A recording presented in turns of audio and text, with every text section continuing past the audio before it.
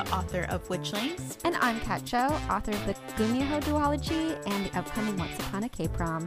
And this is Write or Die. We switched it up. I don't know if I'm going to stick with that one. That was still kind of long.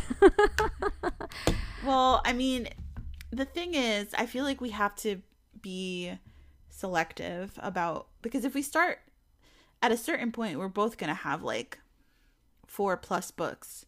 So if we start like naming everything, it's going to be like half an hour. Honestly. I mean, I know that like for other podcasts, the hosts don't name specific projects that they've worked on, but I feel like because this podcast is about writing and we are writers, it's relevant. Right. And I feel like no matter where you come in, like if you listen to the last episode first, then you will know who we are. Not just like two random people named Clarabelle and Kat. Yes. Which sounds like a storybook. Two random people named Clarabelle and Kat were walking down the street one day. It sounds like a Nickelodeon show. Oh my gosh. Like one of those sketch comedy shows. No, I was thinking more like Sam and Cat. Oh, it's just one. So really just off. Because my name is Kat. And because my name is weird. So I feel like those two things together make a Nickelodeon show. Yeah. Anyway, I was going to do a dad joke and be like, hey, weird, nice to meet you. But I really held back. You didn't, because you said it anyway. That is also true. Anyway, so I feel like we never officially announced that we had moved over to Anchor. We just did it, and now we have like random ads for Anchor episodes. But we moved over to Anchor. It's a new platform, and it's kind of cool. It is very, very cool. I like it. I feel like it's easier. Mm-hmm. And it actually has really cool features where people can support us if they want right from the app. So if you guys want to do that, that would be great. Yeah, we'll turn on that feature. I mean, we do have a Patreon now, and we're kind of going back and forth. Should we just keep the Patreon? Should we only have Anchor listener support? Should we have both?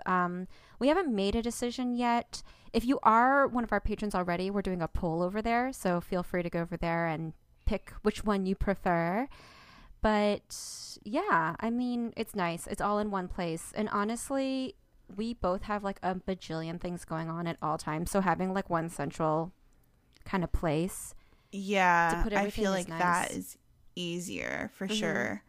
And also, you can leave us voice messages on anchor.fm/writeordie-podcast. So if you want to ask us questions and want to hear your voice on the show, we will pick a few people who ask good things. Yeah. So go ahead and do that. Yeah, for sure. But we do still encourage people that if you want to leave a review, to do that on iTunes. That's just the platform where reviews make the most difference to like the algorithm and if people can find us or not. But in general, we do love that Anchor gives us more chances to interact with our listeners, our wordies. Yeah, for sure. So make sure you go on there and just check it out and mess around and leave us some money. Because, you know, I'm trying to buy Gucci slides. Oh my gosh, Clarabelle. I'm kidding. Well, the thing is, it's hard to know if you're kidding because you literally bought Cardi B Reeboks to match your Witchlings covers. So like this could be true. I did, but I didn't do it with like Write or Die money. That's fair. You did it with your own money. Okay. So we recorded the majority of this episode a couple of weeks ago, but we are recording this kind of insert section a few days before this episode goes live. And that's partly because there is something that came up recently that we really feel it's our responsibility to address. And we definitely want to address it before we go on summer break, since this is our last episode of this season. We are going to be getting to some listener questions. That was our original pre-chat topic. But before we do that, we just really want to talk about this. topic. So pretty much this is to kind of tell you guys that I fucked up. I made a harmful mistake in a past episode, in a recent episode, and it was because I wasn't fully thinking about the words that I was using or the impact that they were going to have on our listeners. And I thought it was really important to not only own up to that, but to apologize to anyone who might have been hurt by it. We've talked about this a lot in past episodes, about the idea that, you know, we all make mistakes and we'll definitely continue to make mistakes. But the most important things to come out of this is that when these mistakes are pointed out to you and the opportunity for growth is given to you, that you do take those opportunities and you do self-educate and you do reflect on your actions and don't get too defensive about it. And so this was kind of a moment where I had to put my actions where my words were. So it was a discussion around a best-selling children's novel. It's been around since Clarabelle and I have been children, and the transphobic words and thoughts that the creator and writer of this series has said in very, very public forums.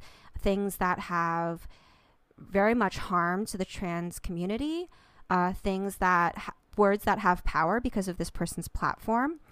Our specific conversation around these transphobic actions of this very famous person was actually in terms of trying to talk about the fandom and how the fandom does still include people who are part of the trans community and how they have created or tried to reclaim safe spaces for themselves.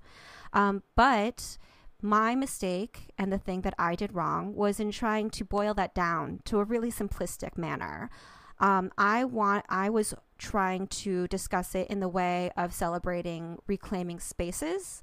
But in doing that, I ended up erasing people who are still really hurt and don't want to associate with these books or this fandom anymore because of their personal needs for their safety, their mental health, all of those things. And in trying to say, oh, it's great that we can separate the fandom from the creator, it created this overly simplistic idea that it would be so easy, right, to separate the concept of the story from the person who created it. And that's not always the case for everyone. And you don't have to do that. And I didn't provide enough context to explain that I don't believe that you should be forced to see these conversations, to have to discuss this, to have to see this like shoved in your face all the time when it's causing you harm.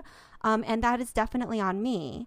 And I was lucky enough that one of our amazing listeners reached out to us directly and explained to me that, you know, without context, that's what my words read as. And I can't expect people to read my mind. I can't expect people to understand what I believe or what I meant by that. My words are my words. And if they create harm, then I'm responsible for that harm.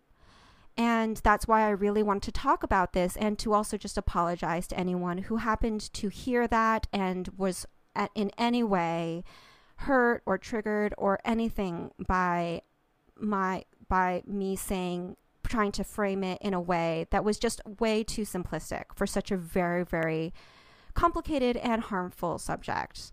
So we wanted to make sure that we address this head on because we do talk a lot about like accountability and like, you know, sort of the fact that everybody makes mistakes and we are people too. We mess up, and when we mess up, we want to try to do better and apologize to the people that we might have hurt. So what we did was, obviously we're apologizing here publicly, but also we're editing the episode in question to make sure that it's no longer part of the conversation. And then we also donated all of this month's proceeds to the National Center for Transgender Equality. And we can promise you that we're going to always try to do our best by all of our listeners. We know that we have a lot of marginalized people in our audience, and we always want to do right by you all the time. So thank you for listening, and thank you so much to that listener who reached out to us. We really, really appreciate you taking the time to talk to us and to let us respond to you and sort of work through what happened with you. That was really generous, and we appreciate it so much. You didn't have to do that for us, but you did. And we're grateful. For sure. And you know, and in the idea of editing out the discussion, you know, that included kind of like the oversimplified breakdown or analogies used. We definitely don't want it to be, we definitely didn't do it because we were like, oh, let's just erase it and like move on, which is a big reason for why we definitely wanted to address the issue in this episode. But we felt like it was really important for us to make sure that all of our episodes didn't knowingly create any harm for any of our listeners, that this was always a safe space, that we didn't include any triggering language or discussions for our very diverse listeners. And that's our main reason for deleting those sections of that episode. Yeah. But then it's also the reason why we really, really wanted to directly address this in this conversation with all of you, because you've all trusted us to like come into your space and talk to you about this industry. A lot of this industry is very complicated and nuanced, and there's a lot of, you know, stuff that we still need to learn in order to be a safe space for everybody. So because we don't ever want to betray the trust that all of you are generous enough to put to give to us, and that's partly why we just really, really want to address this. Yeah. During this episode, you guys will also hear we had a conversation with Lizelle Sandberry about sort of the mistakes that we make before we know any better, right? Like the things that we mess up on. And like, I also have like, guess what? I've made mistakes too. It might come as a surprise. No, just kidding. I am full of mistakes. I was born making mistakes. I really loved the way that Lizelle sort of like confronted something that she had written that was like problematic, and like she talks about it a lot because she says that she feels people don't talk about that. And I think that's really important too, because I feel like a lot of times when we're having conversations about things that are like messed up or problematic, it can come off as like sometimes like we were always woke, like we always knew these things, right? And the truth is that we have to learn these things along the way. I have it's very old now, like years and years ago, I wrote I self-published a novella, and it had a problematic element in it. I used another culture's magic, and my intent was that the magic was stolen and corrupted, right? But that wasn't my story to tell. That wasn't sort of like my thing to use in a story. So once I realized it was sort of not my thing to write and outside of my lane, I pulled it from everywhere. I just make sure that it wouldn't be able to cause harm anymore for anyone who might have read it. I think like 3 people read it anyway. So, but I just wanted to talk about it because I feel like a lot of times there's a lot of fear in confronting your mistakes, because it can really, it can avalanche into something that's like really big sometimes, when it's something that you could have sort of resolved in a way that didn't have to be that traumatic for everybody involved, and sort of amplifies the original thing when maybe nobody would have seen it in the first place. And that's like not my intent. I don't want to cause harm with like those old ass words. So, but you know, my point is that we all sort of like fuck up sometimes, and we have to try to do better when we do. Like, I don't think the solution is to sort of like sweep it under the rug. I think it's good for us to confront it and to say like, hey, I messed up too, and like I tried to do better. These are the things that I tried to do, try to educate myself. And like, since that book, you know, obviously I have completely rerouted the way that I approach anything. I think sometimes when you're a new writer, you approach research from the perspective of like information about the topic, and not from the perspective of sort of like the root of things and like where they come from and like who they can affect, especially like 10 years ago, right? Because a lot of these conversations that we're having are fairly new.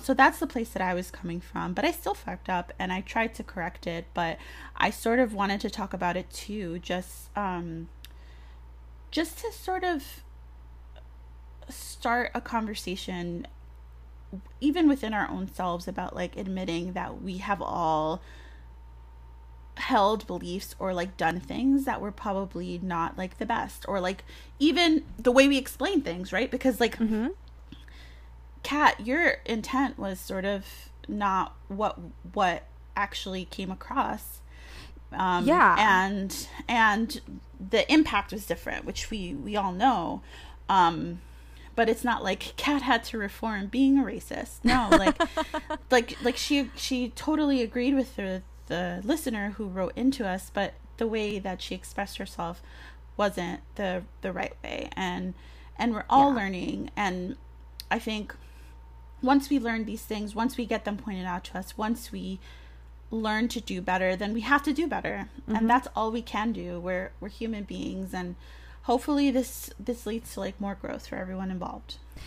No, I totally agree. And while I do also 100% want to acknowledge that, like, I also agree that whatever my intent or my beliefs are, like, I do think that, like, the way that I said it, like, I can definitely see how it hurt people. And that was something that really horrified me. And I'm so grateful it was pointed out to me in the way that it was pointed out to me, with such, you know, with such thought and care and sensitivity that, you know, this person didn't need to do. Like, they, you know, they gave me their emotional labor, and that's something that I have such gratitude for. And I think that, like, Claribel and me, like, us discussing our mistakes publicly like this, one of the biggest reasons we're doing it is because we do have a platform, and we acknowledge that we have a platform. And one of the mistakes, the one that I made, was on this platform.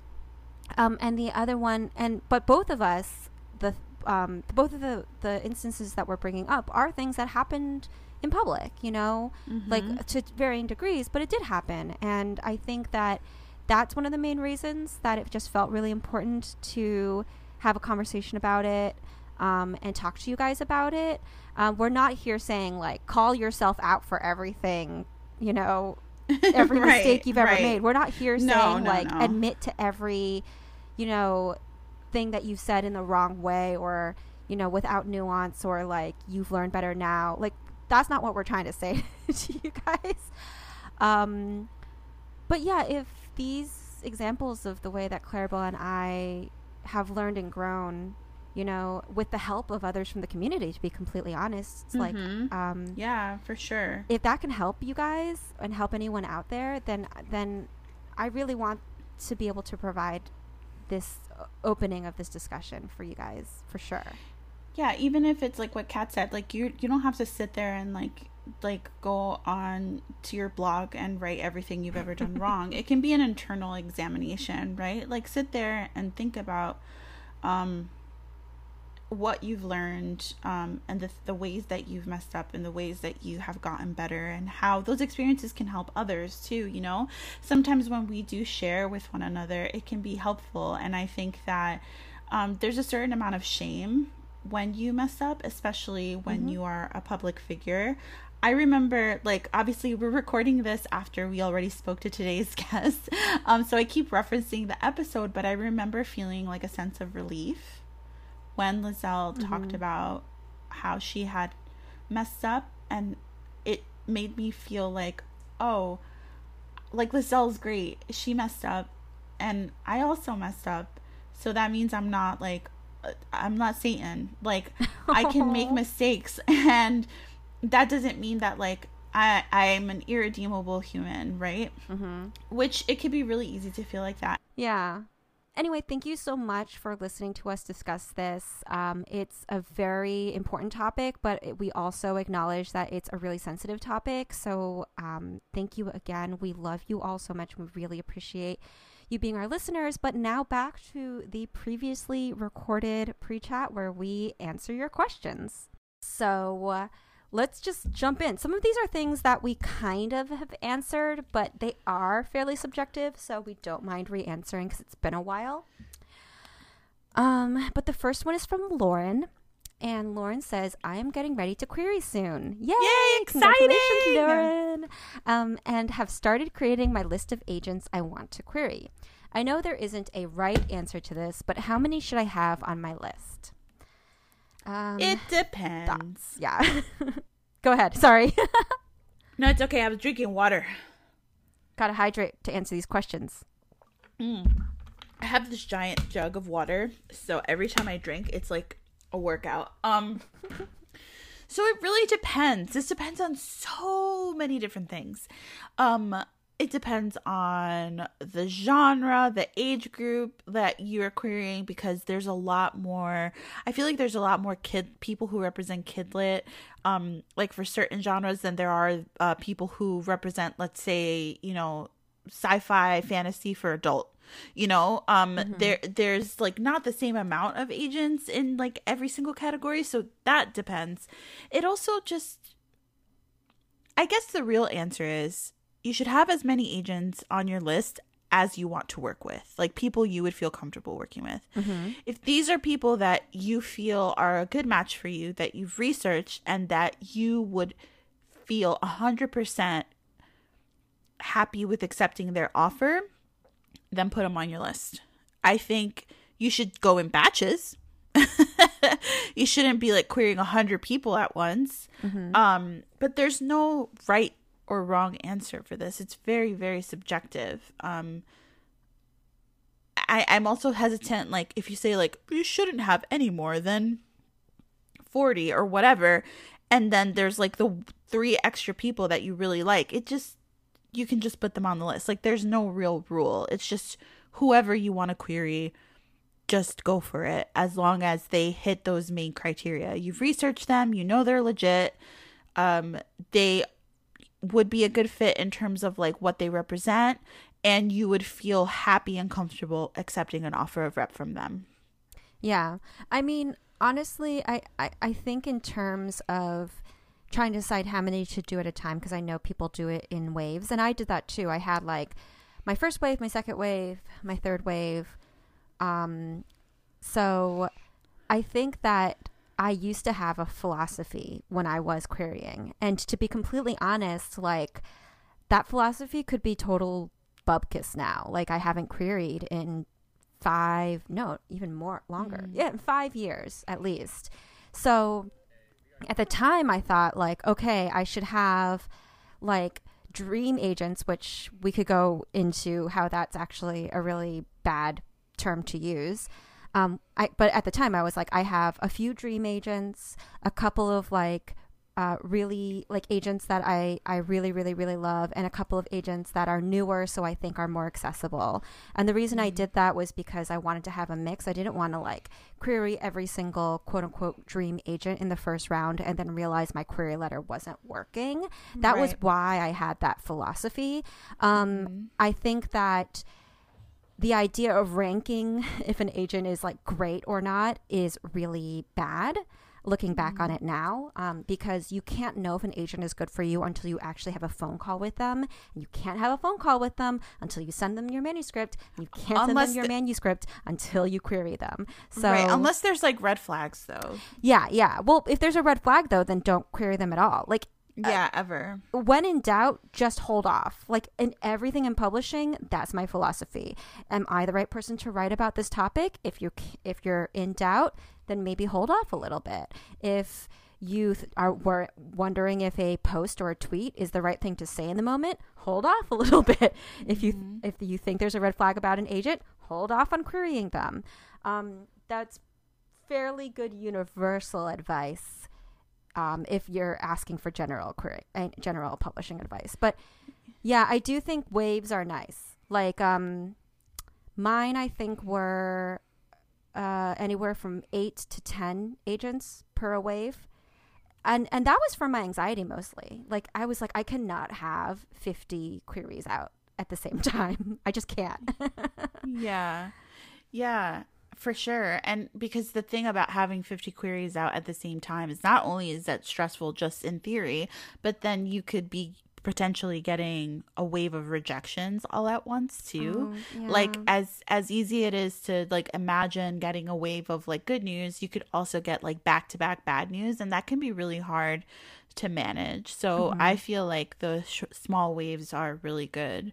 And I agree with you. Like once you've gotten past the first hurdle of making sure the agent is legitimate enough to put them on your query list, like saying dream agent is just so, it's just pointless, to be quite honest, because a lot of times, like, yes, the reason why you pick a dream agent is going to be because of the people they represent, maybe, right? Or their presence online, which is like a big thing now.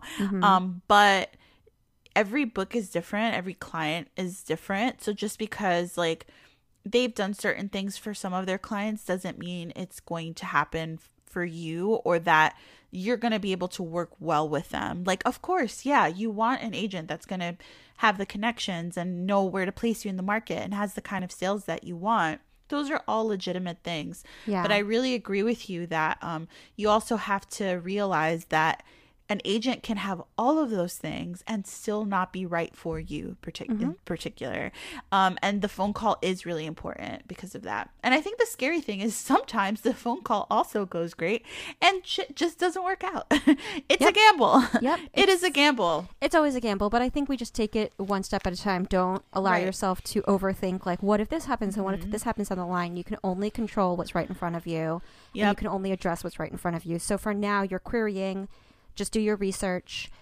Make sure you're not sending out so many queries that you're overwhelmed. And make sure that every agent you send a query letter to, if they came back to you with an offer tomorrow, you'd be more than happy to accept that offer. And that's it. Good luck. We believe in you. And also, good luck, Lauren. Yes. So our next question is from Heather. So Heather wants to know, how do you write your first draft? How do you know when your first draft is complete and it's time to move on to the second draft? I'm going to give advice that I think will probably terrify half of our listeners. So I think my philosophy is that a first draft is done when you want to send it out to other people, to alpha readers, to get notes. I will send out sometimes a draft that is not even completely done being written. Like there's chapters that are still in bullet points. I'm like, TK, add more emotion. Or like it's all just dialogue, talking heads. And I put in a little note to myself, like add action tags and add more description of the room. But I will send out manuscripts that look like that, messy as all hell, out to alpha readers, aka Beth, my agent Beth, my editor Clarabelle, oftentimes, and that's because like I've really, really learned to trust the opinions of my close circle that I've spent years and years building up, in order to know if I'm going in the right direction. And I like to get that advice early on because if I have to do a lot of heavy lifting, I'd rather not have to do it to like an overly polished manuscript. Yeah, that makes sense to me. I don't do that. The way I write my first draft is I usually have like a page or so that's like a sort of synopsis of what happens. I always know how a story is gonna end. That's how I sort of write towards something. So I always have like an idea of how a story will wrap up, how it's going to start, and what happens in the middle. Sometimes that changes because I'm a pantser. So, but the end usually doesn't change in terms of like the main conflict resolution. Sometimes how they get there does, but, and then I just start writing, and I know I'm done when I write the last chapter. I don't go back and edit as I write. I just go for it.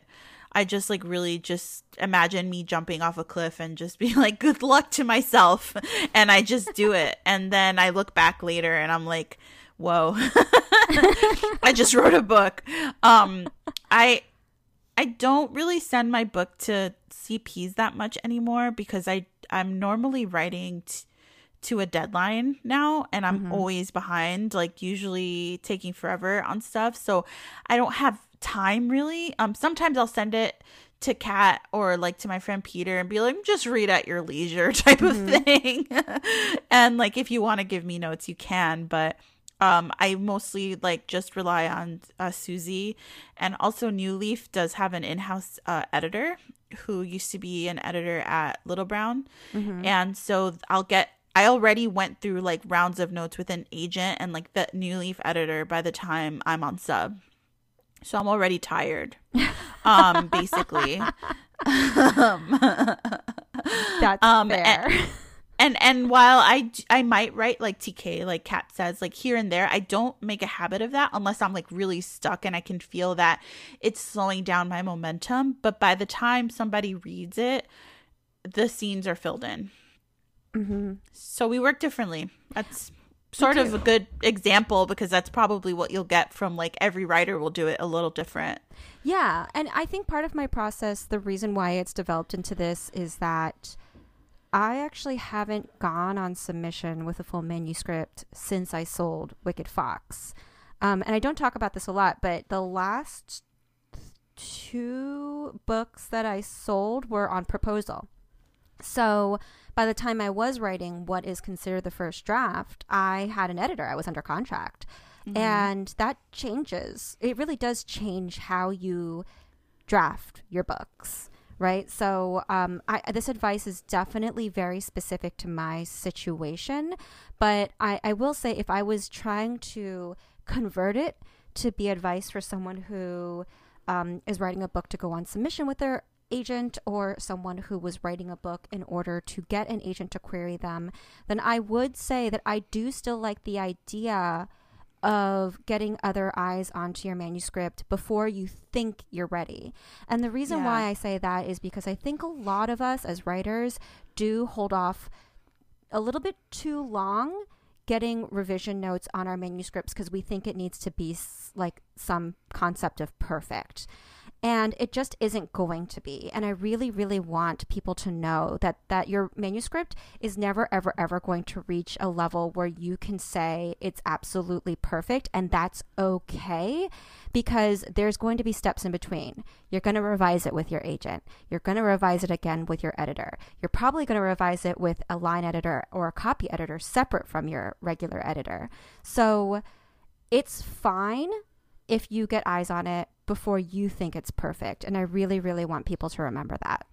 Yeah, absolutely. It just depends on, how you feel comfortable working and what works for you. And sort of like what your schedule allows also. Because like once you start factoring deadlines into the mix, things might change. So yeah, that's that. That is that. Okay, next question, final question is from Jessica.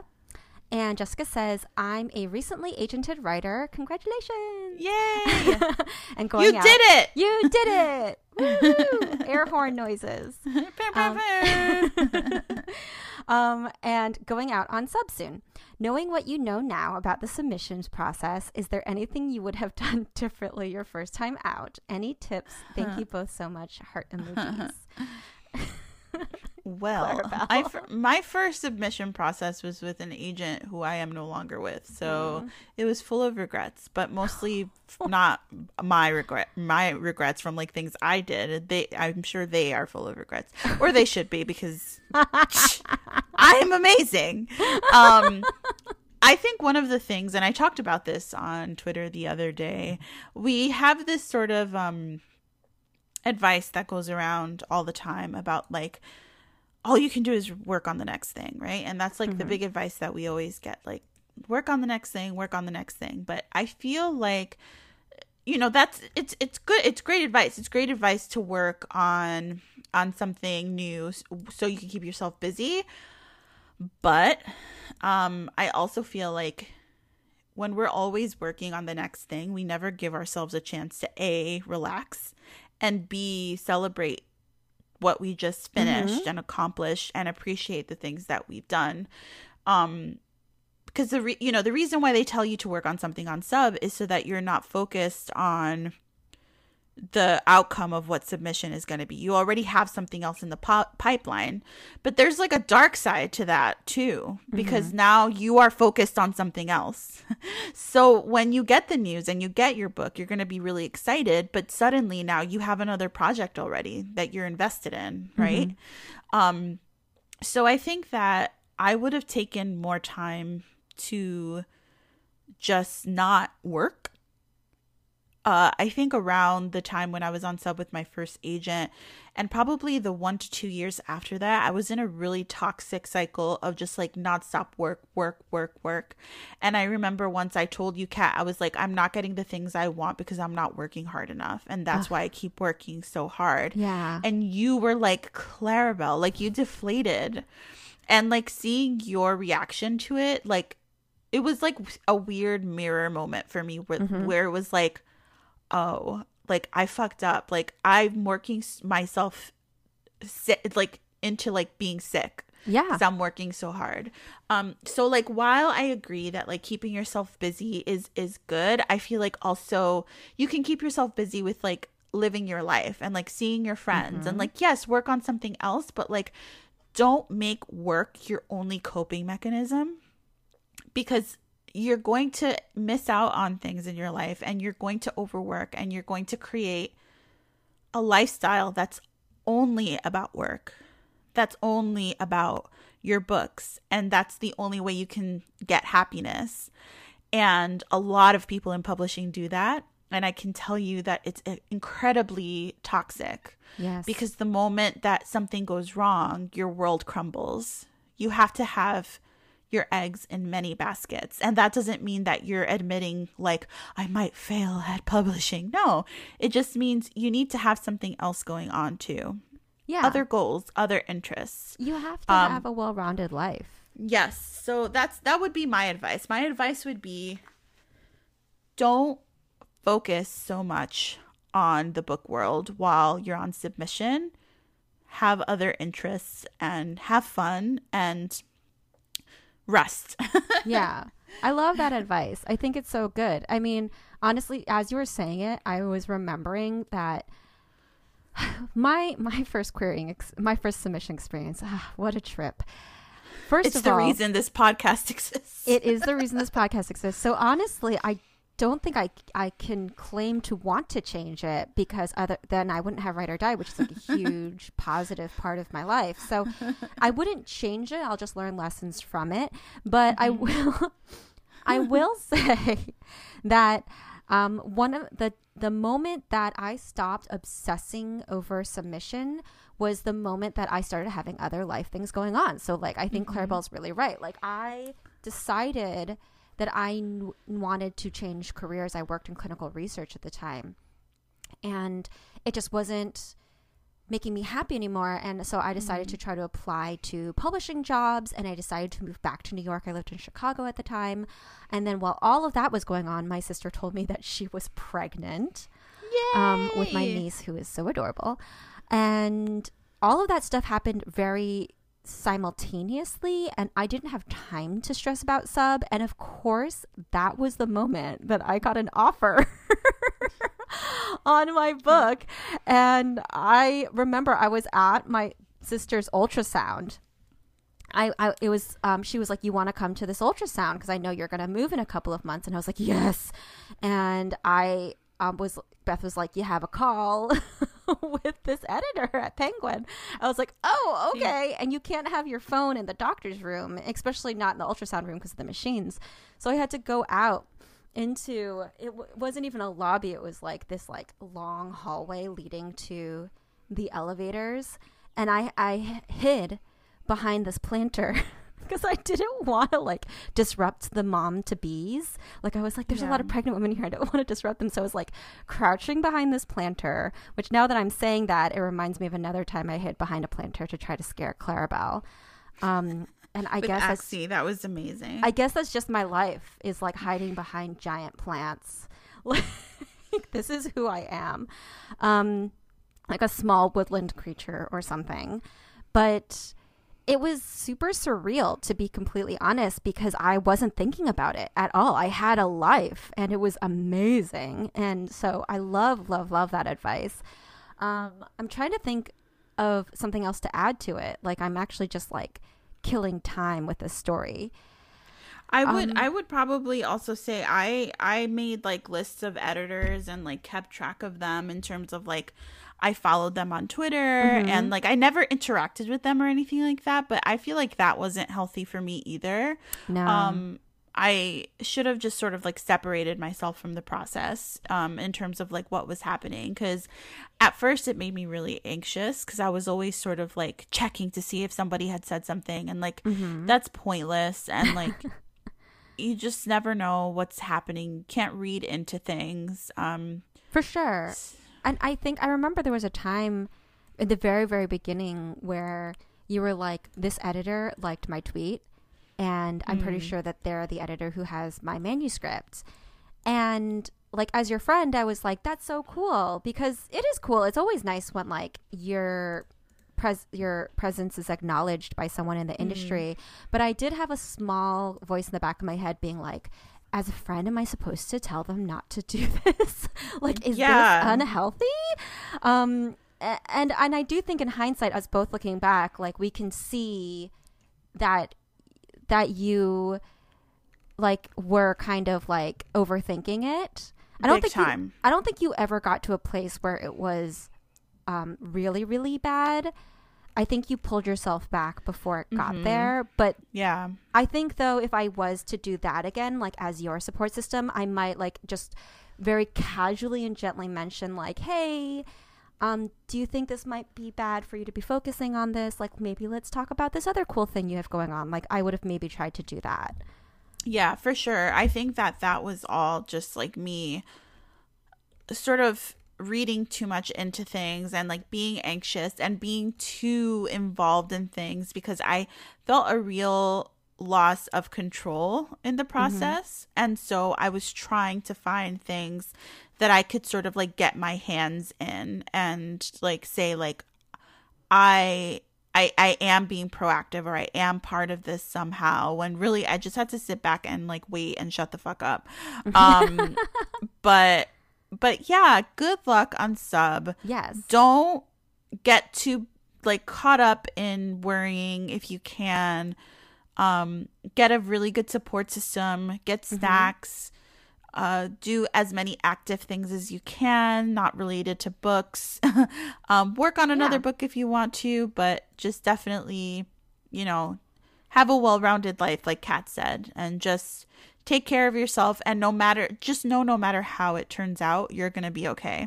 Yeah, for sure. And this is a moment, like, you know, when you're first on submission, you are creating habits for your writer and author life and your writer and author career. So it's good to start off with getting used to having other interests outside of writing, having other things that give you purpose and give you fulfillment, because if you start off with only caring about your writing and that being the only thing that can bring you joy, it's really hard to unlearn it later. So what you are establishing now is hopefully healthy habits that will allow you to have staying power and sustainability within the industry. And that's a really important thing for all of us, for sure.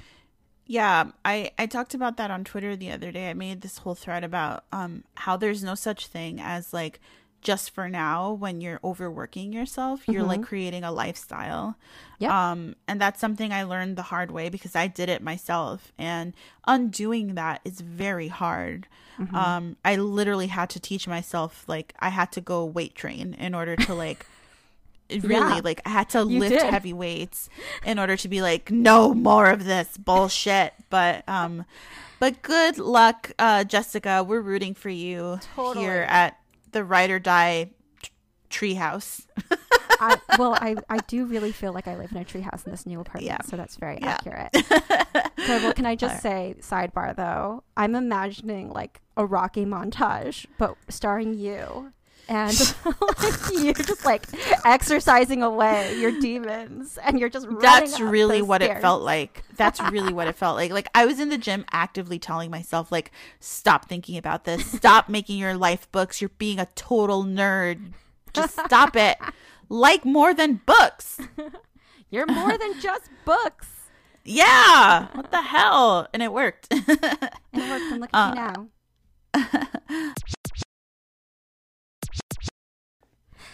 This week's guest is Lizelle Sambury. Lizelle is a Trinidadian Canadian author who grew up in Toronto, and her brand of writing can be described as messy Black girls in fantasy situations. In her free time, she shares helpful tips for upcoming writers and details of her publishing journey through a YouTube channel dedicated to helping demystify the sometimes complicated business of being an author. Her debut book, Blood Like Magic, is out June 15th. Lizelle, welcome to Write or Die. How are you doing? Good. Thank you for having me. I'm so excited. Of course, we are so super happy excited to have you. Yes. So first of all, I have to tell you, I love your cover. It's absolutely gorgeous. Same. That's like what I was about to say. And I love your cover so much. Sure, Clarabelle. I'm sure. Stealing all my stuff. I mean, look at the color scheme. The color scheme is like what my hair looks like right now. Are you kidding me? It's beautiful. That is true. Yeah, I'm really, really happy with it. They did an amazing job. Thea Harvey did the illustration, which is fantastic. Like, the curl detail gets me every single time. Beautiful. And Rebecca Sarah-Cruz did the book design. It just did an awesome job. I love it. I think I will at some point do a giveaway with Witchlings because they look beautiful together. They do. They really do. That is very true. And Witchlings is such a cute cover. I saw the reveal and I was like, it's so cute. Oh, thank you so much. Yeah, that was not me at all. That was Lizzie Marlin. She did everything. I can't draw. I just got lucky. It does seem like Witchlings is like the cute little like 12-year-old witches, and then they grow up to be Blood Like Magic. Where they're like, yeah, I'm badass now. Look at me. Yeah, I love that. So Lizelle, can you tell us how you got into writing, how you started off, and how you got your first agent? Yeah, for sure. So I had always told myself stories in my head. That was just something I thought everyone did. I was shocked to realize not everyone does that, but that's what I did growing up. And I only started writing down stories when I was 13. Kind of unfortunately, I was being bullied, and I would come home and feel really sad, and sitting down and writing out the stories was the one thing that really transported me somewhere else. And I forgot about feeling bad, and I just ended up feeling better and happy. And thankfully, that was in my last year of grade school. So I went to high school the next year, and that was no longer an issue. But I kept on with writing. It was, it had become a passion at that point. And I ended up writing my first book when I started it when I was 16, and I finished it when I was 18 in 2009. In my first year of university. It was called The Pack. It was about werewolves. I was of the Twilight generation. I was about to ask you. I feel like there's a certain generation where if your book was about vampires or werewolves and you were a certain age, it was probably because of Twilight. Yeah, we could all lie and be like, no, I love Anne Rice. It's like, yeah, okay, but also Twilight. Yeah. Hilariously, my mom tried to get me to read Anne Rice, and I was like, I don't want to read your old people book. I'm going to read the new stuff. I was a terrible teenager in that respect. I was very like, why would I read that? And now I'm like, oh, she was trying to teach me things. No, it's fair. Okay, so you wrote your werewolf romance. Yes. I love how you already knew it was a werewolf romance. Yeah, because she didn't mention that. She just said it was about werewolves. And Kat was like, so obviously. It's obviously a romance, right? It has to be. It was obviously a romance. Yeah, he was a werewolf. He was a rejected werewolf prince, and she was a new girl in town. And they were both adults, but I said it was YA because I didn't understand things back then. But yeah, I wrote that, and I did what I thought was editing, but it was really just like correcting grammar and spelling mistakes. I didn't do anything truly deep editing. And then in 2010, I went ahead and I jumped into querying. At the time I was querying, and not a lot of agents accepted email queries. So I found like 4 agents, and I sent them the worst query letter. I did everything you're not supposed to do. I put in direct pull quotes. I talked at length about my inspiration for writing the book. I love it. Do you still have it? I do still have it. I dug it up from my old Hotmail. And I glanced at it so fast, and I saw the pull quotes, and I saw the inspiration. Wait, can you read us one of the pull quotes? Would you feel okay doing that? I would have to pull it up. We will wait. Only if you feel comfortable. Only if you feel comfortable. That would be incredible. Yeah. I don't want to peer pressure you. No, I was fine with it. It was just like a time. The Hotmail aspect of it is also like giving me so much life, because Hotmail, I remember Hotmail. Amazing. Although apparently like Yahoo Mail now goes by Ymail because they're like trying to low-key be Gmail. Oh, really? Yes, I will get emails from people and it'll be like steve@ymail.com, and I'm like, is this a typo? Like, how did this even get sent? And they're like, oh, it's Yahoo Mail. And I'm like, what was that? Bring back AOL Mail. Oh my god. I would respect someone if they emailed me from an AOL email account. Let's bring AIM back. Oh my gosh. AIM. Amazing. Okay, I think I feel like I had an older one that was like more terrible. But like this one, the beginning is, Dear Agent, I could not begin to describe my novel without first introducing the heart of it, which lies in its heroine, August Black. Oh my god, I am so happy right now. This is it. This is this is my everything. Oh my gosh. Also, my interest in you was piqued knowing you represent Maggie Stiefvater's Shiver, whose take on werewolves represented an originality I see in my own novel. Wow. You know what? I am applauding you though. So hard. Yeah, respect the confidence. You gotta have it. You have to have it. I also have so much more confidence than when I queried later. I also like super respect the hell out of people who like wrote books as teens. Like I remember when I interviewed Tochi on here, Kat, you weren't here yet. Tochi was like, yeah, I wrote like 5, like, or it was probably way more than that, books during high school. And I was like, what? And like, he was already querying. I was like, what? I was busy being wild. Miss New York on AIM. What? Miss New York on AIM. Okay, let's get back on track because this is sorry. Okay. A 7-hour interview. Wait, I do want to hear more. Do you have any specific pull quotes that particularly catch your eye, Lizelle, or do you want to move on? So in these queries, it seems like I didn't do it, but I definitely remember when I went back and looked before, they were there. So I don't know if I like sent one really early on that I then like took off the face of the earth. You're like, delete. Yeah, exactly. But those are the only ones I can see. But that's fair. Yeah. This one, what you read to us was amazing, and I have such respect for teenage you, and I'm so happy that this book existed in your life.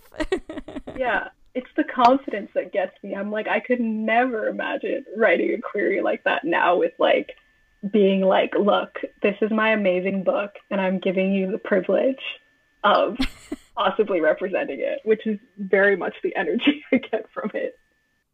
Yeah. I mean, I was a literary agency intern for a few months, and we would constantly get query letters like that mostly from middle-aged white dudes. Yeah. Who were like, I have written the next Lord of the Rings. And I'm like, have you though? I love that. Anyway, so you went on your young query journey. What happened after that? So unsurprisingly, though surprisingly to me at the time, no one responded to me. I was immediately crushed, and I was like, okay, I guess this isn't it.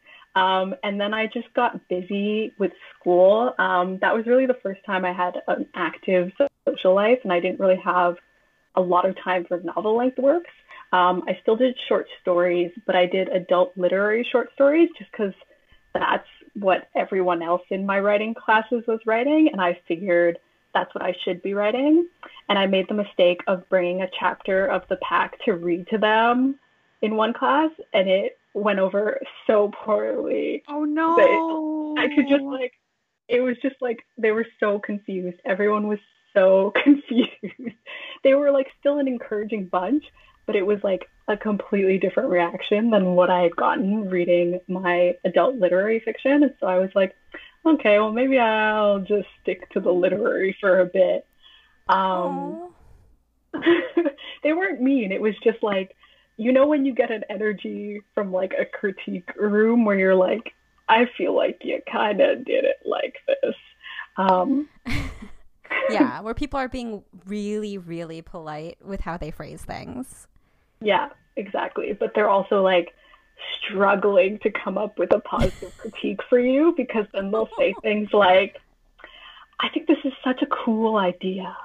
Yeah. Oh, God. Oh, no. Nothing about what you actually have talked about in the work. So I just got the feeling that it needed a lot of work, and I wasn't really in the mood to do that work at the time. I was really just super busy with school. But when I finished school, I was 22, and I started a desk job in which I had a lot of free time. And I decided to start reading books again, because I had also stopped reading books during the time that I was not really doing novel length work because I was so busy. And I got back into books, and I became a book blogger. I had a blog called The Lunchtime Librarian because I read at lunchtime. Confused many people because they thought I was a librarian, and I was like, no, it's just cute. Oh gosh. But I was doing that, and as I was commenting on other people's book blogs and becoming part of that community and joining Twitter and stuff, I saw that there were book bloggers who were also writing. Kate from Paper Fury, who's the author of 1,000 Perfect Notes and The Boy Who Steals Houses, was one of those people that I was like, oh my gosh, look at her writing and book blogging. And I decided that I was going to get back into writing. And that's how I ended up going to my second novel, which was called The Light Witch. It's about witches, as the title suggests. But I will preface this by saying I later realized that the book was quite problematic, but at the time I had not yet realized. I had decided, I had looked around, and I had been like, oh, there's not a lot of disabled protagonists in fantasy. And for whatever reason, I felt that I should be the person to do that. Knowing now, of course, that there's lots of disabled people writing their own stories. They did not need me to write a story for them. But at the time, that's what I kind of was going forward with. And in not knowing a lot about the community, I had fallen into some harmful stereotypes, which I'm really glad for people that pointed them out to me. Because then I was learning, and I was following people, disabled people on Twitter and that sort of thing. And I was coming to have the inkling that this was not it, Yeah. but I hadn't yet put it together. And so I continued on. I queried on and off for 2 years before I finally, at 60 queries, decided to shelve the book. And it was only after I'd shelved the book and I'd had distance from it, like I wasn't so heart attached to that story, that I was like, you know what? I don't think I should have been writing that story. And I don't think that was a story for me. I know people have differing opinions, and I'm certainly not one to like police what people should write. But for me, in my heart, I feel that that was not a story for me. And I ended up talking about that a bit on my YouTube channel as well. Because initially, after I realized, I was like super embarrassed. And then I like scoured Twitter through all the PitMad and DVPit tweets, and I like deleted all of my tweets. I was like, no one could know how ignorant I was. But I ended up talking about it in the end because I feel like a lot of people have that experience. And I just felt like it was better to discuss it openly, because I really got the impression that I was not the only person doing that. And I was really fortunate at the time in that Twitter and the community was different than it is now. People, like when I submitted to contests and things, like people were kind enough to like tell me and be like, hey, I kind of think this is like kind of problematic. Or like people that I know that I submitted to didn't write me off forever. Yeah. Because I know I submitted to you too. Yeah, I think that it's, first of all, thank you for sharing that, not just with us, but like on your YouTube. I think it's really important for us to have conversations that sort of like show that none of us were born with all of the answers and born knowing all of these things. It's okay if we make mistakes. And I think what you just said right now was really important about like, I feel like had you pitched that book today, it would have been a way different situation, right? And like you as a person, you are still the same person. You still have the same heart, but the climate is very different, where there's no wiggle room for that kind of mistake to be made. And I think it's probably also because things like this are spoken about a lot more. But I think not everybody is super online either. So I think it's really great that you're talking about it openly. And I think it's important for people to tell stories like that and talk about stories like that and like realize like, hey, we're all capable of like messing up. What matters is like what we do when people tell us like, hey, this is probably not a good look, you know? Yeah. Because it's human. Like all of us, I'm pretty sure every single person on Twitter, book Twitter, with the exception of people who are like literally like 13 or 12, and maybe even them, have had opinions that, or said things or done things that if they said them out loud would, you know, one would be upset about them. But yeah. For you know, it just goes to show like we are all always like learning and trying to do better. And I think it's really cool of you to talk about those things, because I feel like it's not something that a lot of people talk about, but have experience, like you said. Yeah.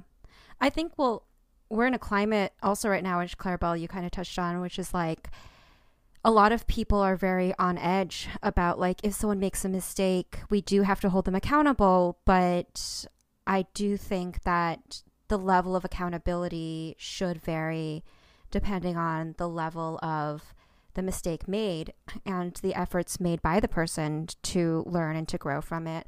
And I think that sometimes it's good to step back and to say like, well, this person who we know has been an amazing part of the community and has been so thoughtful in the way that they join conversations now, they're telling us a story from like a few years ago where they were still learning and they were still messing up. And if they had been discounted like 3 or 4 years ago, then we wouldn't have the value that they add to the community today. Like, what if we had, you know, not forgiven them when they made that mistake 3 years ago? Then we would be losing out on a lot of the stuff that we're able to experience with and from them. So I really do value the fact that like you're so open with it, because it's good to kind of have this example. It's hard because right now when you look at the people who are actively messing up now, you're like, well, I don't know how you're going to change. But to be able to have an example of like, well, this person has this story and this journey that they went on, and look where they've come from there. I think that does help, for sure. Yeah, absolutely. That's my feeling. And I think about the climate today. You know, I've seen pitch contests where pitches are pulled out and put on blast. And I'm like, wow, you can truly, like, before you've even had a chance to kind of right. figure out and interrogate that for yourself. Like, I'm all about, you know, telling people things and like doing call-ins and, you know, sending someone a little DM if it's, you know, within your capacity, you know, that's like, hey, maybe this isn't like something you want to do, and like seeing how they go from there, right? Right. But like, if you're on Twitter and you're a new author and you do a Pitmad tweet and like 600 people retweet it to be like, oh my God, so problematic, and you are so overwhelmed, you just kind of disappear. Like, it can be really difficult, because I used to do so many pitch contests, and I think back to that and I'm like, I had so much room to learn and to figure things out, and to, you know, I had the chance to do better, and that doesn't always necessarily happen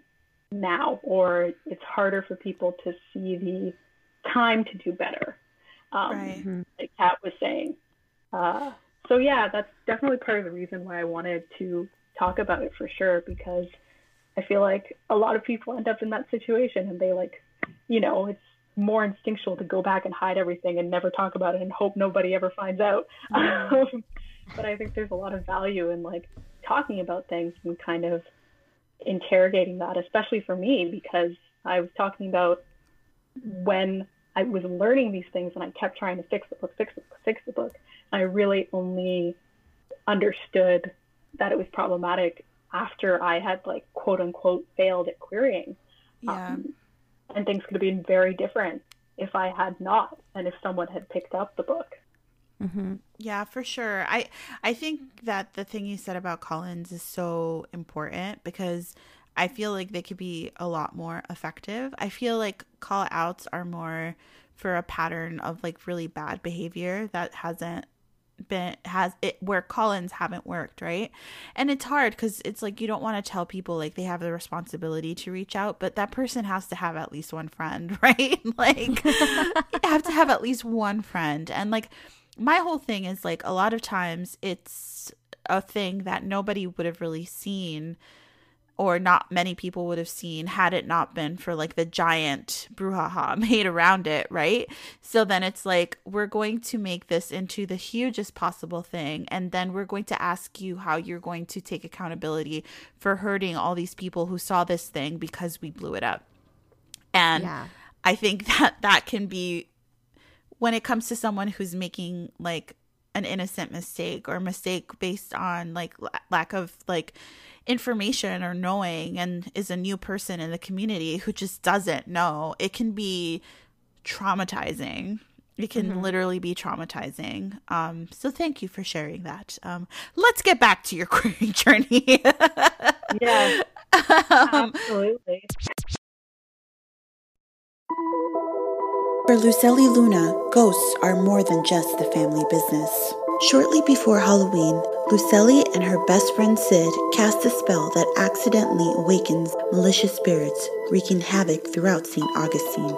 Together, they must join forces with Sid's witch grandmother Babette and her tubby Tabby Chunk to fight the haunting head-on and reverse the curse to save the town and Lucely's firefly spirit before it's too late.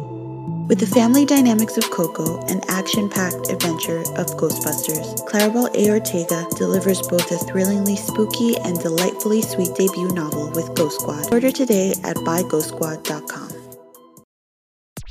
So at what point did you finally land your agent? How did that happen? So that was with Blood Like Magic, which is my third book. So I had written that during 2017 NaNoWriMo. I'd actually started with a different book, but I had this idea for a book about a family of Black witches. And I'm from Toronto, but I wasn't living in Toronto at the time, and I was very, very homesick. And I wanted to immerse myself in the place that I grew up. And so I decided I'm going to set it in Toronto. And then I put in the future just because that seemed fun. And then I wrote it. I wrote it in the rest of NaNoWriMo, so it was really closer to like 20 to 25 days. And then I told myself, you're going to edit this for a year. No agents, no contests, no nothing. Sit down and edit this for a whole year. Because something I'd also learned from my past querying was that I would not edit enough, and then I would send it out, and then I'd get feedback from agents, and then I edit it more, and then I do that over and over again. And by the time I was getting positive results, I had already lost out on a lot of people to query. So I went in with that pact. I very nearly did it. I had joined a contest called RevPit, which is where a freelance editor helps you with your work. There's no agent round or anything, but they help you edit. And I worked with Sion Ashleman, and Z is an amazing editor. I had such a good experience with her, and basically rewrote half of the book in a month. And then on the day that the contest closed, or the mentorship closed, was Pitmad. And so I had a week left in my year-long pact, but I told myself that it was okay. I had edited enough, and I threw it out there, and I immediately started querying. And that experience was like night and day to all my other querying experiences. I really felt like making that promise to myself to take the time to edit it had paid off. And in a month and a half, I signed with Christy Hunter at the Night Agency, who is the offering agent. I got one other offer, but I ended up going with Christy. I just felt like she really understood the book. She really had a connection to it. I liked her ideas. I also liked that she had an editorial background, because I really wanted an editorial agent to help me. And I signed with her. And we worked on the book for 6 months. I rewrote half of it again because I realized I didn't have any subplots, which Christy let me know. It was a lot of work. Yeah, I've really, since then, I've become a lot more of a plot-heavy writer because of that and all the edits I had to do, because I didn't have like a strong structure with my book. But yeah, I'm really, really happy Christy introduced me to subplots, because we were on the phone and she was like, your book has no subplots. And I was like, oh yeah, for sure. And in my head, I was like, what are subplots? Oh no. I love that. You were like, yeah, Yeah, I know, totally. I And know. then you're like Googling subplots, like on the side. Yeah, like totally subplots. Exactly what happened, because I was like, oh, I just got this like fancy literary agent. I don't want her to think I don't know stuff. So I did that, but it completely changed the game with my writing. And when I was querying, I had gotten some feedback that my structure seemed off. And that's why my structure was off, which is why I'm really a believer in when people say, you know, the right agent will work with you on your book, because I'm sure Christy could see that, but she had enough passion for the project that she was like, well, I'll work with her and we'll fix it. So we did that, and then we went on submission. I think I actually have the date here. We went on submission in January of 2019. And yeah, it was as submission goes, you know, I was really excited the first week, because the way that she does submission is she asks the editors if they want the full manuscript, and like almost all of them said yes, which I now realize is like more common than I thought at the time. But I was like, oh my God, these like New York editors want to read my book, and that was such a high. And then after the first month, it was no longer exciting. Because then the waiting sets in, and it's like, okay, but I was still really hopeful because I knew that like selling in the first month was a very special snowflake, you know, unicorn kind of thing. And so I was like, okay, I could still definitely sell a book. It's not like a huge worry. And then we got responses trickling in the second month. And then the third month was complete silence. And that's, I think it was like, I think I've been already listening to the podcast, but that was where listening to the Write or Die podcast was super helpful for me because I understood that I wasn't in some ridiculous time frame. I think when you don't really know that much about submission, you're like, oh my gosh, like, is this too long to wait? Is this what have you? And it really helped listening and knowing, like, hearing other people's journeys and realizing how different they could be, and how you can still achieve that dream of, you know, being published, even if you're on submission for a long time, even if you don't sell the first book or the second book. So that was really encouraging to me at the time. And then going into the fourth month was when Sarah McCabe at what was then Simon Pulse sent us an email to say, I'm reading and I'm really enjoying it, and I'll let you know when I finish. And so that was super exciting. Yes, I was about to say, how did you feel? Because that's got to be like, oh my gosh. Like amazing, yeah. I was so excited. I was like, yes, we're like going somewhere. And I was excited because I was like, maybe we'll go to second reads, which is when they like send it to other people in the publishing house to read so that they can have support. If it goes to acquisitions, which is like the next step and when they decide to purchase or not purchase your book. So I was eagerly awaiting because I was like, maybe we'll go to second reads. And then I got an email from Christy a week later that was like, can we hop on the phone? Which is like, when your agent is like, can we hop on the phone? I don't know if this is for everyone, but like definitely for my agent, it's good news. Yeah. So, yeah. Something's happening. Yeah, something positive. Like, I don't think she would call me. She would never call me to like send me a rejection. So I hopped up. I was at work. I worked in a very millennial office, so nobody cared what I did. Amazing. I love that description. Yeah. So I just took the call right away, sat in a little alcove. And I thought she was going to tell me we were going to second read. So I was like so excited to go to second read. And then she said, we have an offer. And I was like, oh shit, okay. It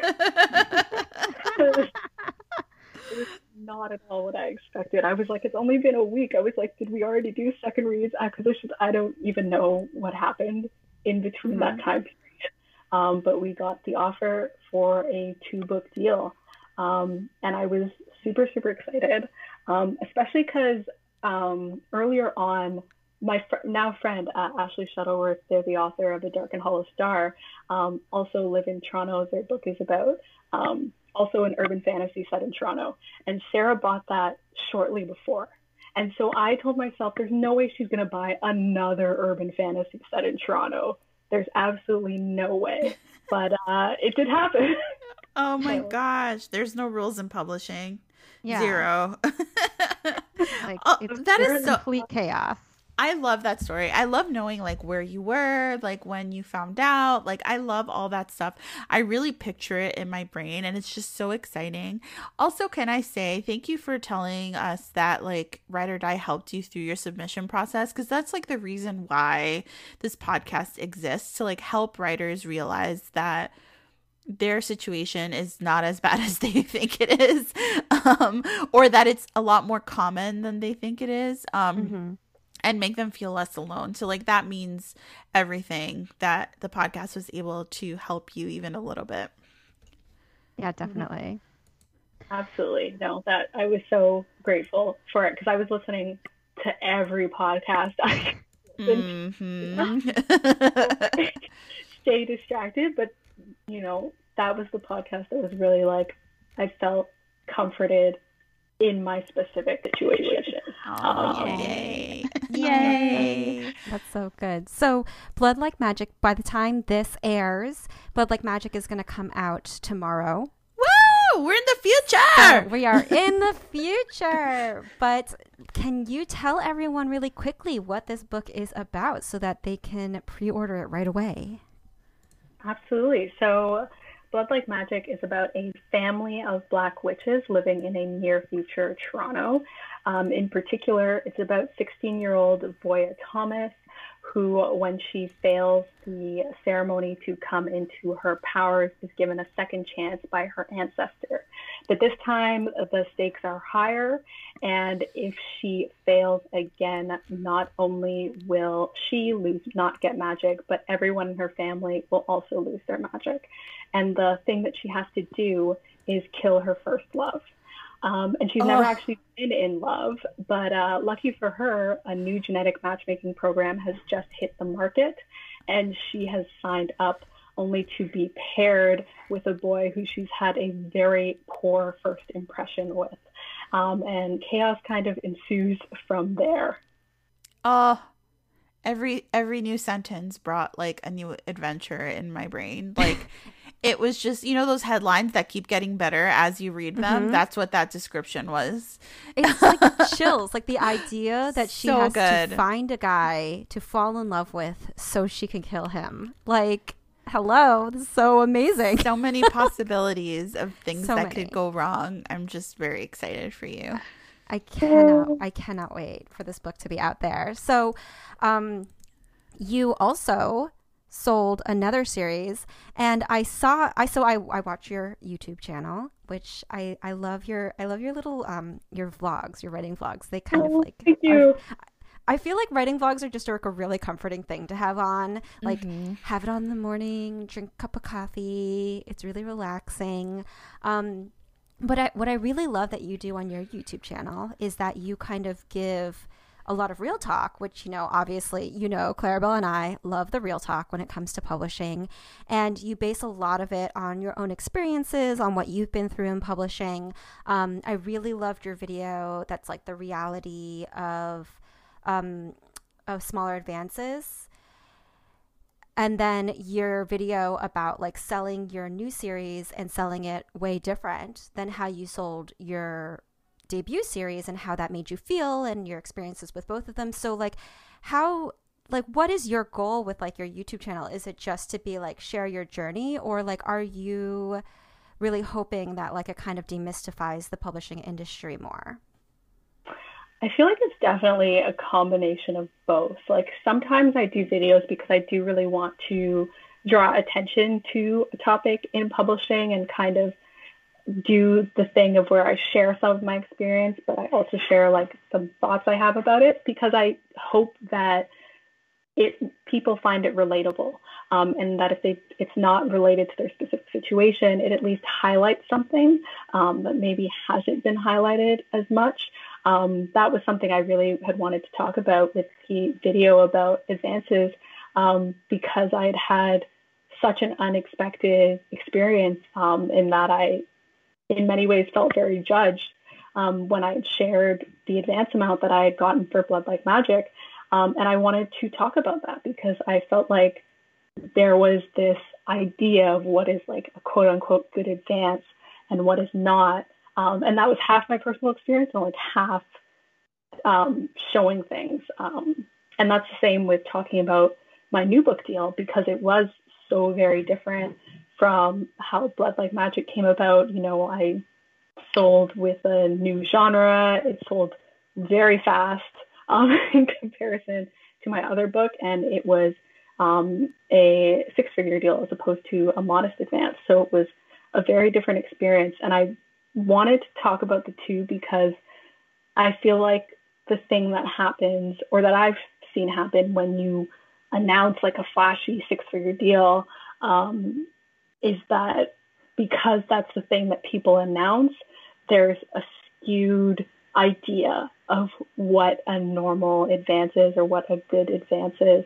And it's especially funny to me now, like, you know, now that I'm deeper into my book coming out, it hasn't mattered in the scheme of like who knows about my book and like whether my book has gotten accolades or anything like that. I was doing a debut chat with the other 21 debuts, and one of the authors had thought I was a lead title, and I was like, oh, I'm actually not. And so it was interesting to me because of how different the outside perception is now versus when I was originally, you know, discussing my deal and trying to be transparent about advances and having a negative reaction. So that's kind of why I like talking about those things. Were people mean to you? When you say negative reactions, you mean like they were upset on your behalf, or like what exactly? I mean, like I told them and then they would go, oh, so they were jerks to you about it. And then it was silent. Oh, how dare. Yeah, it's like that critique group, like that creative writing class where no one understood what you were trying to do with your book. Oh, gosh. You know, perception is so interesting to talk about in publishing because it is very true. Like when things like that happen, people make assumptions about you, about your deal, about so many different things, and it's just for it to change the way a person treats you, I just feel like it's so deeply shitty. It just makes me so angry. I remember once V. Schwab talked about how I think it was like at Book Expo, a newer author came up to her and was like, oh yeah, my advance was 6 figures too, or something like that. As like an intro. And it felt very much like now. Yeah, like very much like you can be friends with me because I also got a lot of money. And like V. Schwab was like, that's disgusting.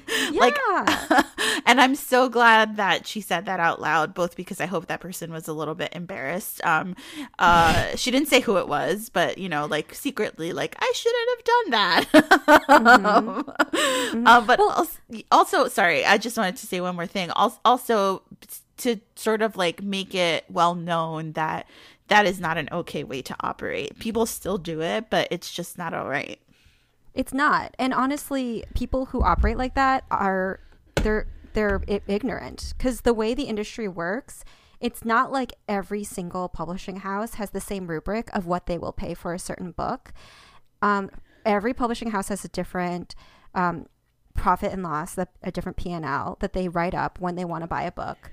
And every publishing house has a different minimum and maximum ceiling that they set for their editors. And the only reason I know this is because I was an editor. I worked on the other side of the table. I wouldn't have known this otherwise. But even if you don't know this information, you shouldn't be judging someone based on how much money they're getting paid, if only because we know for a fact that BIPOC are underpaid in this industry. Yep. So there's like a lot that goes into what a person is getting paid for their book, and a lot of it is rooted in bias that this industry was built on.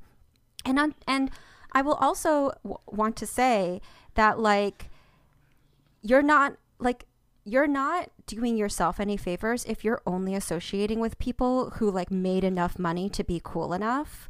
Like that's not the rubric to figure out if someone will be a good friend to you. I've heard awful stories about this stuff. I've heard like horror stories about people being like, oh, if you aren't being published by certain publishers that I deem to be cool enough, then you can't sit at my table. And I find that to be abhorrent. And like a shitty person can be published by a big five just as easily as published by a small indie press. Like it's all the same, you know? Right. Also calm down, because like you can get a 6-figure advance now and your next deal could be non-existent or tiny. And all the people you've surrounded yourself with, you've made sure that that's the criteria for them being your friends. So it's going to come back and bite you in the butt. For sure. And I would just like to point out that Blood Like Magic has 2-star reviews. And and that's nothing that it can be bought.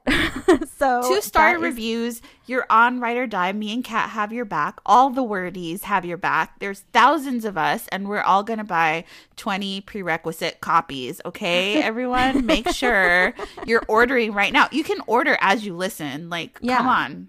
Multitasking is a thing, and we encourage it. But yeah, so anyway, going back to talking writing with you, so you said that your next book is a little bit of a different category than Blood Like Magic. What was it like to jump to a different genre from your debut duology? Which are you also still writing the sequel to Blood Like Magic? I'm editing it right now. Not right this moment, but like I am in my first editor edit. Exciting. Awesome. Yeah. So how is it kind of going back and forth? Do you have a method that you like to do to go back and forth between the duology versus the new book? Or do you like separate them? Like, what do you do? So they were pretty separate because I wrote the new book, which is called Butcher Birds. It's like a YA book about a girl and her mother who inherit a mansion in Northern Ontario that houses secrets. And I started writing that like in the midst of everything. So I finished writing that in NaNoWriMo of 2019, which was like in and around the time of selling Blood Like Magic. So I'm just the sort of person where I just like, I work on the next project, because I'm always thinking forward. And I'm thankful that I write pretty quick, so then I'm able to do that. But yeah, I was really excited to hop into it because I am very obsessed with like horror movies and stuff. I'm very obsessed with haunted houses, and I wanted to give writing a horror a shot. I will say Butcher Birds is kind of on the line of like horror, psychological suspense. It ended up being much more of a genre blend, but that was really what I set out to do. And I was so excited to write something very different because I had been doing fantasy for so long, and Blood Like Magic is in fact like the second witch book I had written. So it was kind of nice to not only be doing witches anymore and to dive into that. And it was really like this Butcher Birds is a lot more cerebral, I would say. There's a lot of inner conflict, very deep, complicated family relationships, which exist in Blood Like Magic, but these ones are like even deeper because they're concentrated on a single mother and her daughter. So it's very like two people orbiting very heavily around each other. And it was just like really nice to write it and to write something so different in tone, which also made me feel really comforted because I think it's like a common writer fear to kind of worry that all your books are going to be the same. And because this was so different in tone, it really let me not feel like that. And I just really got into like, you know, being creepy and like those story aspects and things like that. And yeah, and this book does deal with, you know, being a sexual assault survivor. And that was the first time I'd ever written about that. And so then it was also really, it felt very personal in a different way than Blood Like Magic feels personal, but also really cathartic. So I had a really fun time writing it. I really love it. I love all of my books once I'm not furiously editing them. That is a mood. That is such a mood. Yeah.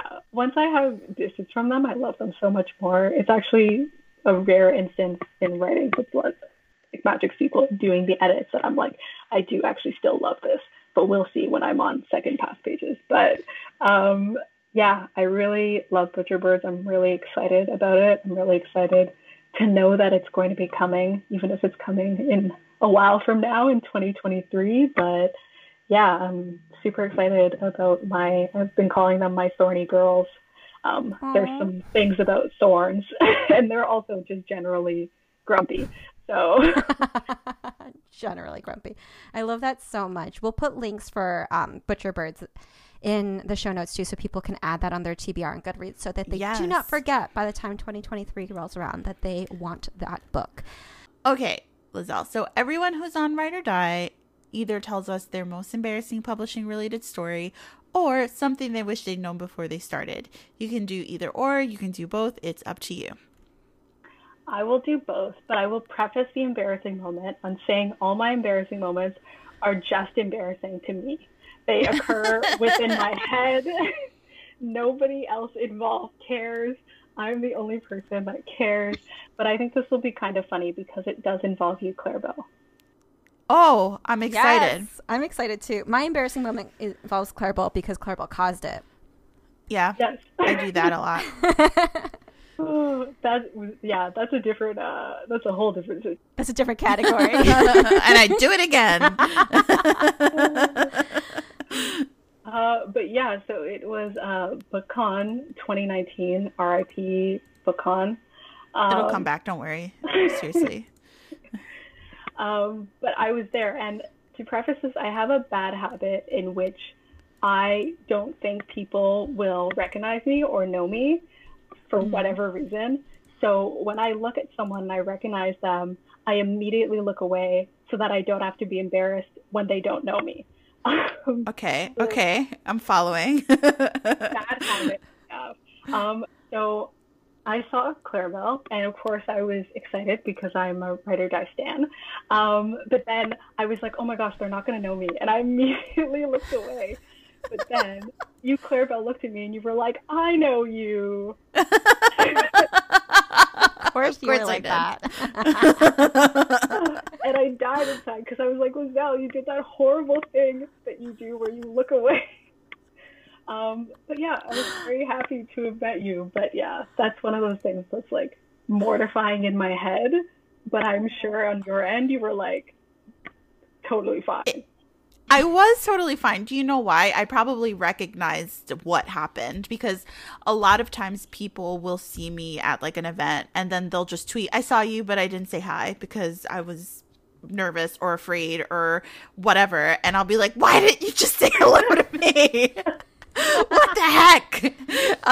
So I feel like I've come to recognize the pattern of somebody like being like, oh, I'm going to say hi to this person, but maybe I can't, or I'm not sure about it, and then like the person runs away. So I was like, no, you don't. You're gonna come say hi to me, Lizelle. Oh, that's absolutely the person I am too. Totally, I would just run away, and then I would have like told all my friends. I would have been like, I saw Clarabelle, and I would have never said anything otherwise. Oh, well, I'm glad I caught you. As someone who's actively, constantly trying to hide from Clarabelle in order to scare them, they're so good at spotting you. They're like really good at seeing someone in the crowd. I've tried hiding in so many different locations to jump out at the last minute, and they always see me first. So it's real hard. I love that. With Kat, it's even worse because I feel like I can sense your presence. Yeah, like, we're like our psychic link. Both you and Ryan, because Ryan and I are usually dressed exactly the same. Mm-hmm. So Ryan can just pretend to be a mirror and be like, right, we're both wearing some sort of glitter chunky accessory, pink something, or a turtleneck, and Kat, yeah, we're psychically linked. So, but I love that I think that's the first embarrassing story that involves one of us. Yeah. I wonder if other people have embarrassing stories that they just haven't told us because they think it's too awkward. I would be so mad. Like, I'm not even kidding. If you did that and you were a guest, you better tell me right now. Yeah, you better come back on the podcast and retell the story. We're gonna have a special episode dedicated to just that. Bonus episode. Yes. Yeah, something I wish I'd known, and I talked about this a bit earlier, was just kind of understanding how different everybody's journey could be beyond what you see, kind of advertised or on the face of Twitter You know, it's not everybody getting like flashy 6-figure deals in like 6 days of being on sub. And even if you don't get a flashy deal like that, your book can still do really well.